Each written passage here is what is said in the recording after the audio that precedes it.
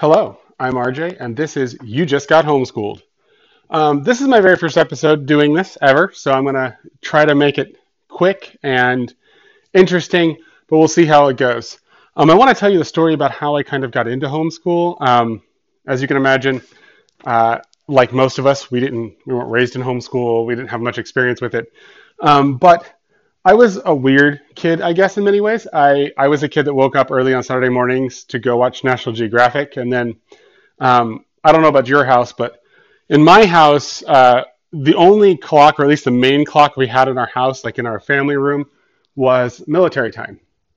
And that's because my dad was a Marine and he bought the stereo set when he was stationed in Korea. And so it only came in military time. And so I learned to tell time on a 24-hour clock at home, and my favorite show, Marty Stelford's Wild America, came on at 1700 hours every day, and that was like the time I went and sat down. And so, because our TV time was limited, I really try to use that well. And I'm just a natural learner. I love learning, and I'll explain why this goes into homeschooling here in a second. But I want you to hear me now that I really do love learning, and that's what led me to the homeschool thing as a whole, and to become a teacher with a homeschool, or in the homeschool arena. So the next thing that I remember, I mean, growing up, I went to public school, regular, kindergarten, first grade, second grade, all those, and I don't remember a lot of my classroom stuff. Like I remember certain things from my time in elementary school. I remember having two teachers in third grade. They were team teaching, and that was kind of cool. And I remember doing an art project underneath my desk with crinkled up paper bags and raising some silkworms. And then I also remember we had assemblies every day, and every day we would like sing, do the Pledge of Allegiance and sing some patriotic song.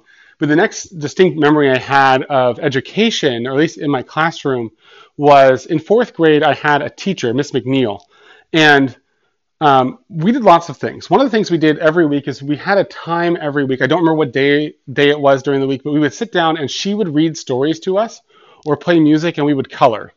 And that sounds weird for fourth graders, and I guess to some degree it was, but it was a great time of education for me because I learned, the worksheets had different animals on them and different, they follow different themes.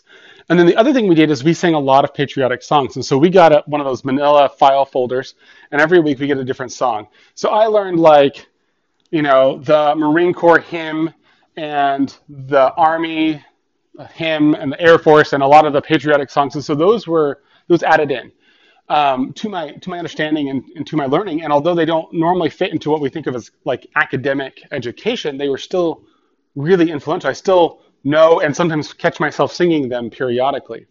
The other thing about Miss McNeil's class that I remember which classroom it was. I remember her. I don't remember anything else I learned that year, but she had a friend who had been an archaeologist. And I don't know whether or not this item was real and authentic. I think it was. My memory says that it was, but it seems a little weird to me now. But as we walked in the door, on the bookcase, because there's a wall on the right and the bookcase on the left, on that bookcase, sitting on top of it was a square wooden frame that had in it a piece of stone, but in that stone was embedded a skull. And from what she told us, it was a young Mesoamerican girl's skull. And that sounds weird. And it was like, the profile, so half the, jawbone, and then the part of the cranium was exposed. And I remember sitting there, or walking in, looking at it, touching it throughout the school year, and thinking it was really interesting. And that kind of began to really sink in to some degree of just what it how humanity is, what humanity is, and how different lives can be. That I'm sitting here as a fourth grader touching the bones, the skull of this, I think she said it's probably around 12, between 10 and 12-year-old girl's head, hundreds or maybe even thousands of years later. And that just blew my mind. And then fast forward to seventh grade, I remember a distinct instance where for about 2 weeks we were learning percentages. how to do percentages. And I had been taught by my dad when I was a little bit younger how to do percentages. And so I understood it one way, which was whenever you're trying to find the percent, you divide it by 100 and then multiply it by the number you're looking for. So it didn't matter what it was. If I was trying to find out 50% of 5, I would take 5, divide it by 100, then multiply that answer by 50. And that's how I got it. But that was not the way we were taught. And so I got into a 2 or 3 week kind of, not argument, but like disagreement with my teacher because she kept trying to push me to one way. She kept trying to make me do it the way that she taught it and the way that taught it in the book. And so I always got the right answer, but I never showed the work that she wanted. I showed work. I always showed work, but I didn't show it the way she wanted. And eventually she ended up relenting because I just would not let it go. I'm like, I always get the right answer. I can explain what I did. I showed all of my work. It just wasn't the work you taught me because I just didn't get it the way that she taught it. And I was like, okay, why am I being penalized when I'm getting the right answer and I can tell you how and it works every time and you can't tell me why it doesn't work the way that I have it, I'm showing it. And so eventually she relented and we got past that unit and it was okay and it was fine from there on else because everything else became a part of a different problem and so it wasn't as big a deal. But in the following year in 8th grade, I had a teacher for history named Mr. Bacher. Now, Mr. Bacher was one of these people that he has one of those life stories you don't see very often and you just can't comprehend. The first thing I remember about him is he was a little bit older. He was probably in his, I want to say late 50s, maybe early 60s at the time. He was teaching 8th grade history and he had really short fingers. I don't know what the condition's called, but basically his fingers were about maybe 2/3 the size that they should have been normally. But that's the first thing you recognize. Then you also learn relatively quickly that he was an EMT and a paramedic for a while. But then he gets into his deeper story throughout the course of the school year, and you learn that he was actually a pilot during the Cold War, stationed in Japan and Korea and Taiwan, and he wasn't really allowed to talk about what he did while he was there. He was married to a Korean woman. During his time in the Orient, he had learned became a black belt in 7 different forms of martial arts, and his wife was a 7th degree black belt in Taekwondo. That's a lot of work. And so, later on, I put 2 and 2 together and realized that he must have been a spy plane pilot because he wasn't allowed to talk about what he did. I knew he flew high altitude aircraft and he was stationed in the Orient. So, the likelihood of him being a spy plane pilot was really high. Now, that was really interesting, but was even more important to me is the way in which he taught history. He didn't teach history just by, go to chapter 5, read sections 1, 2, and 3, and answer questions, the odd questions in the back of the chapter. And instead, he would tell stories. And I don't remember all of them, but I remember that one of the stories he told was the first time I heard the story about the Battle of Thermopylae, which, if you don't know, is the story of how 300 Spartans, led by King Leonidas of Sparta, marched to the Hot Gates at Thermopylae, which is a pass between the sea and a cliff face, and stalled the Persian army for, it was conservatively around 200,000, 250,000 men coming to invade Greece. Stalled them there for, I want to say close to a week or maybe more, which then allowed the other Greek city-states to come together. And they all died. They all died in this battle. But the fact that a force of 300 Spartans plus about 2,000 allied troops were able to hold back an army of nearly 250,000 for as long as they did was just impressive. The sacrifice, the valor, that's what stuck with me. The emotions, and just the recognition that you could lose so well. But then it wasn't just that. As an 8th grade teacher at a small school, he was able to talk to the principal, and the principal let him bring in a katana, a samurai sword, and he brought it in. It comes again with a story. And this story, this time, is his uncle had served in the South Pacific during World War II. And this particular sword, his uncle had pulled off a dead Japanese officer at one of these battles in the South Pacific.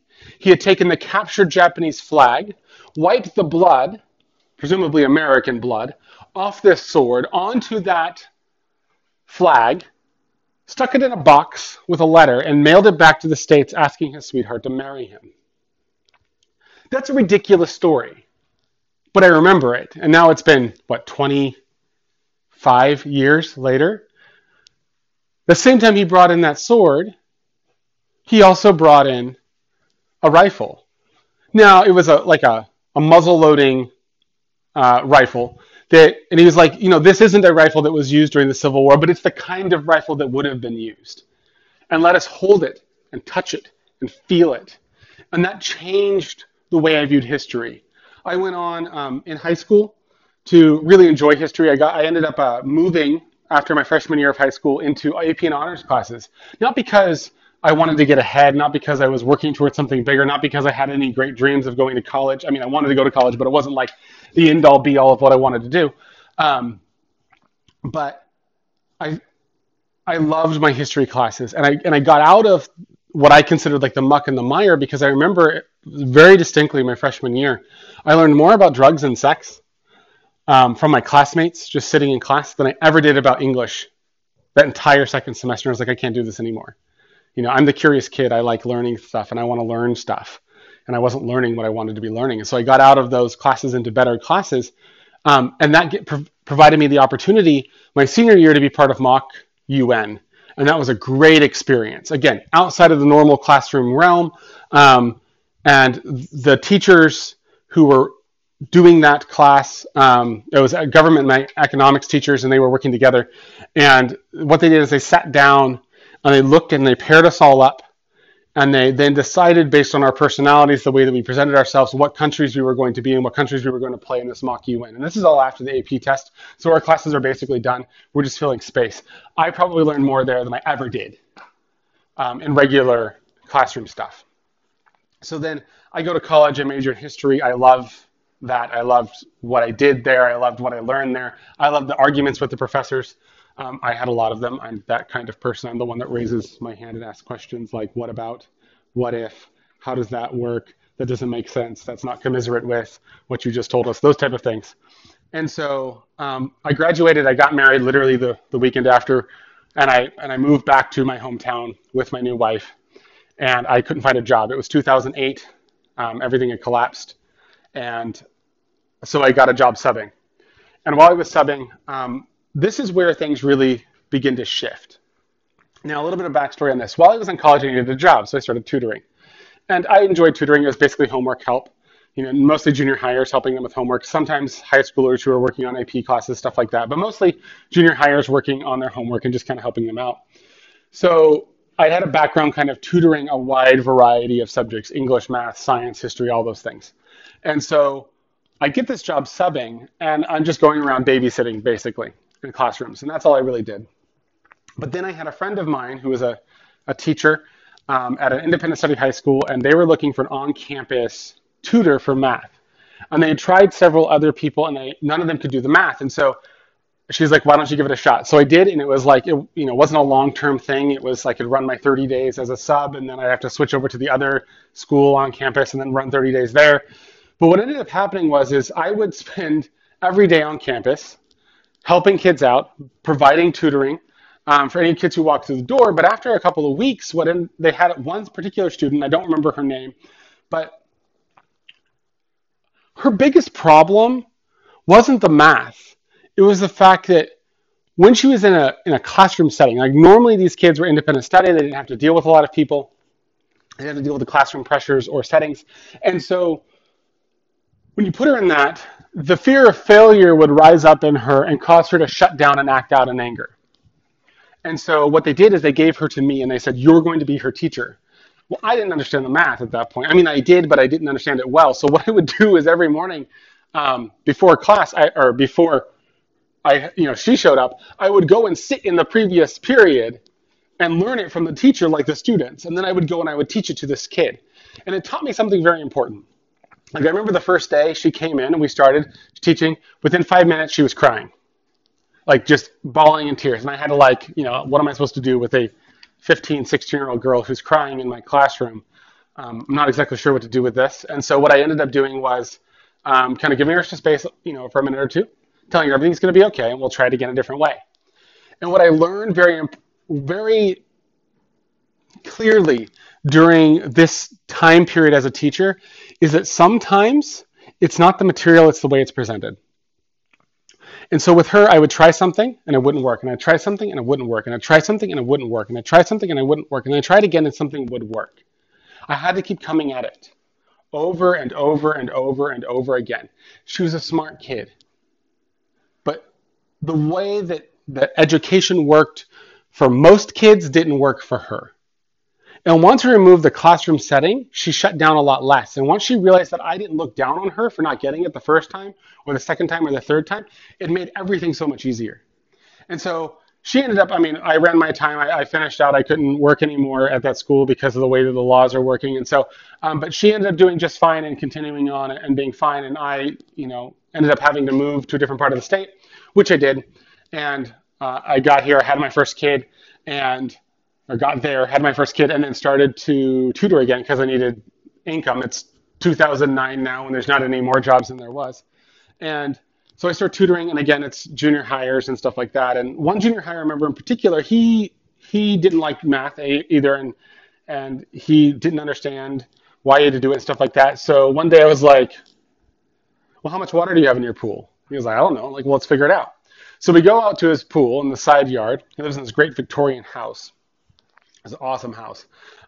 Side note, completely unimportant to the story, but he had this pool, and so we took some basic measurements, and then we started working the problem to figure out, well, we could turn this into a rectangle, or then we could turn that into a cube, and then that into a triangle, and let's figure out roughly how much water is in this pool. And that seemed to get his mind going, especially when a couple weeks later they had a project of building a boat out of a certain number of, certain types of things. And so we were able to do that and figure out displacement and all that kind of stuff, and it was great.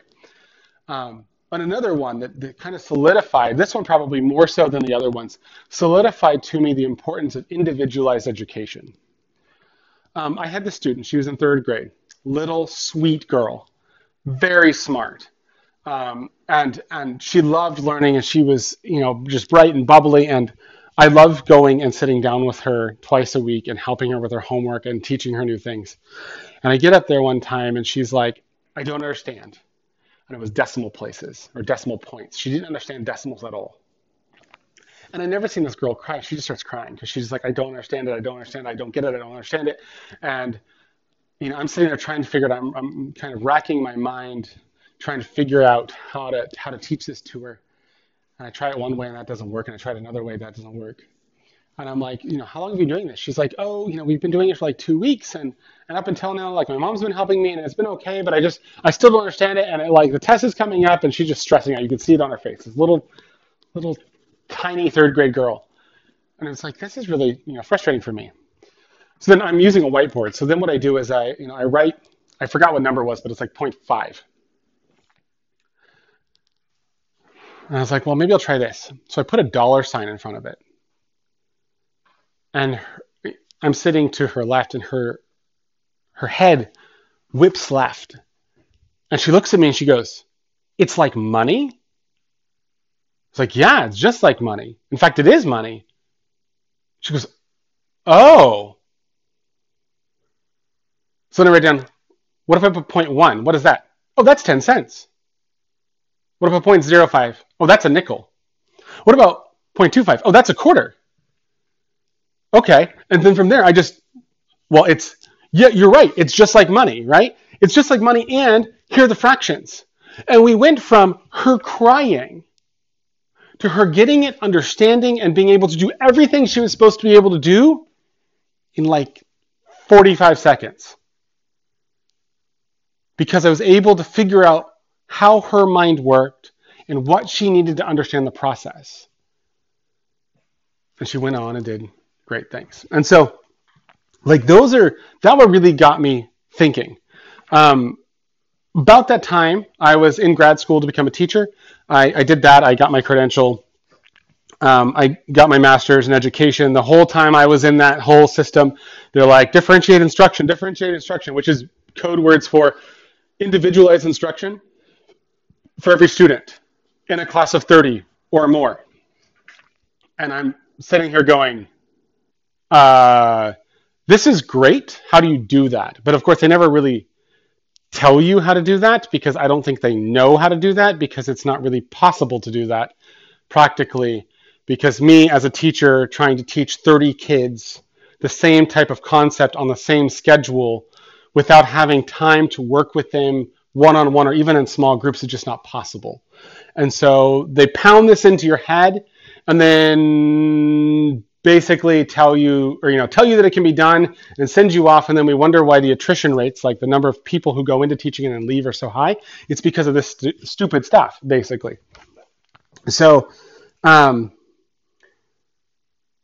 when my daughter is born and she starts to get old enough to go to school, we send her to a small Christian school in our area, a brand new classical Christian model, and I love it. It's great. My teaching job, which I loved, ended, and we needed to move, and so we moved to Southern California, and the school I was working for down there was another, Christian school, and they had an option to have my kid attend there. I put her in that classroom. I'm beginning to wonder why. Her classrooms were bigger than the classrooms in the local school, and to my knowledge, she didn't learn any more than she would have in a regular public school. And it was just a hardship for us financially and other ways. But then after that, I took a year off from teaching. I did a little bit of tutoring. I was going to grad school for something completely different. And then I got a job working for an independent study school. And that really allowed me to then transition. Actually, that last year, when I wasn't working, we had moved my daughter into a homeschool, in this independent study school, and then the following year I got the job there. And that opened my eyes to just how important and how helpful homeschool is. Because my daughter is the kid who looks at the page and thinks she might not understand what to do and starts the process of falling apart. And that's hard as a teacher to deal with, and it's hard as a parent to deal with, because you're like, but you didn't read the instructions. Yeah, but it's too hard. And so we had to start getting creative. I had to start getting creative. And so what I ended up doing is, for math, I distinctly remember when we were first teaching addition and subtraction, we had to do what I dubbed stuffy math, which is we go and get stuffed animals and line them all up and say, here's 2 stuffed animals and there's 3 stuffed animals. If we put them all together, how many do we have? And then she'd sit there and go 1, 2, 3, 4, 5, and then it's another 3 minutes to get her to write 5 on the page. And then we do it back and forth. And then, that's just how it is, or that's how it was. But because I was homeschooling her, we were able to do that. Meanwhile, in first grade, when she was at the bigger Christian school with the other, a large classroom size, she never really got that. Like the fact that in second grade, I had to teach her a basic addition and subtraction with stuffed animals should tell you that obviously whatever she was doing at the regular school or at the Christian school that she was at wasn't working very well. And that still progressed. Even today, now she'll be going into 5th grade, which scares me because that means that I'm way older than I thought I was. I've never taught her fractions, but she loves to bake. And so although I've never officially sat down with a whiteboard or a pen or a marker and shown her how to do fractions, she understands fractions because I don't let her bake unless she does it. And so she gets it now, more so. And it probably could use some cleanup, but now we're working from a basic of I leverage something she loves in order to get her to do something that she needs to learn to do. And so that's really my journey from homeschool and why I love it so much and why I'm passionate about it. I'm a high school teacher by trade. I love high schoolers. I love the fact that I can have a conversation with them. I love the banter back and forth. I love their curiosity, their creativity, and that they're always going to surprise me. And I love the fact that I can learn from them. They know things I can never know. Or maybe not never know, but it will take me a long time to learn because they just grew up in a different environment. And so those kids who can show me how to do stuff on the computer or can, let me into their life in one way or another are great. And so that's what I'm hoping to do with this. You just got homeschooled podcast. And then my subsequent offerings is to help those of you who are struggling with homeschooling or not sure what that looks like and just say, hey, this is what the journey is. I'm still in it. We change our curriculum all the time to fit our needs. And we're about to start on a whole new realm with my now 5-year-old who'll be going into kindergarten in this fall. And I don't know how to teach someone how to read. I've never done it before, but we're going to figure it out because that's how life works, and it's okay with me if he doesn't read in kindergarten or even in first grade, maybe even in second grade. We'll see, because every kid is different. And ultimately, the world our kids are going into is nothing like the world that we had. And we need to stop preparing them for a job that doesn't exist. I mean, who of us as parents, like I'm, not that old. I feel really old, but not that old. Like, I didn't grow up with the internet in my house, but my kids have never known a time without the internet in their house. The biggest TV I think I'd ever seen as a kid was, maybe 30 inches. And now that's like a small TV. You can get computer monitors that size. So I just wanted to introduce myself. I'm RJ. Once again, I hope you liked this story, and I hope that you'll stick around as I add more and more, as I just come and present my passion for homeschooling and also my passion for education and individualized education, because your kid deserves the best, and the best is tailored to them, not tailored to a mass that comes with tests. And those things are all important, but in their place and in their time and in their way, because the world that we have going forward is not the world we've had in the past. An education system that we are told to send our kids to is not the education system that is going to prepare them. Because if it was, we wouldn't be having the problems we have. I'm glad you got to listen, and I will talk to you later.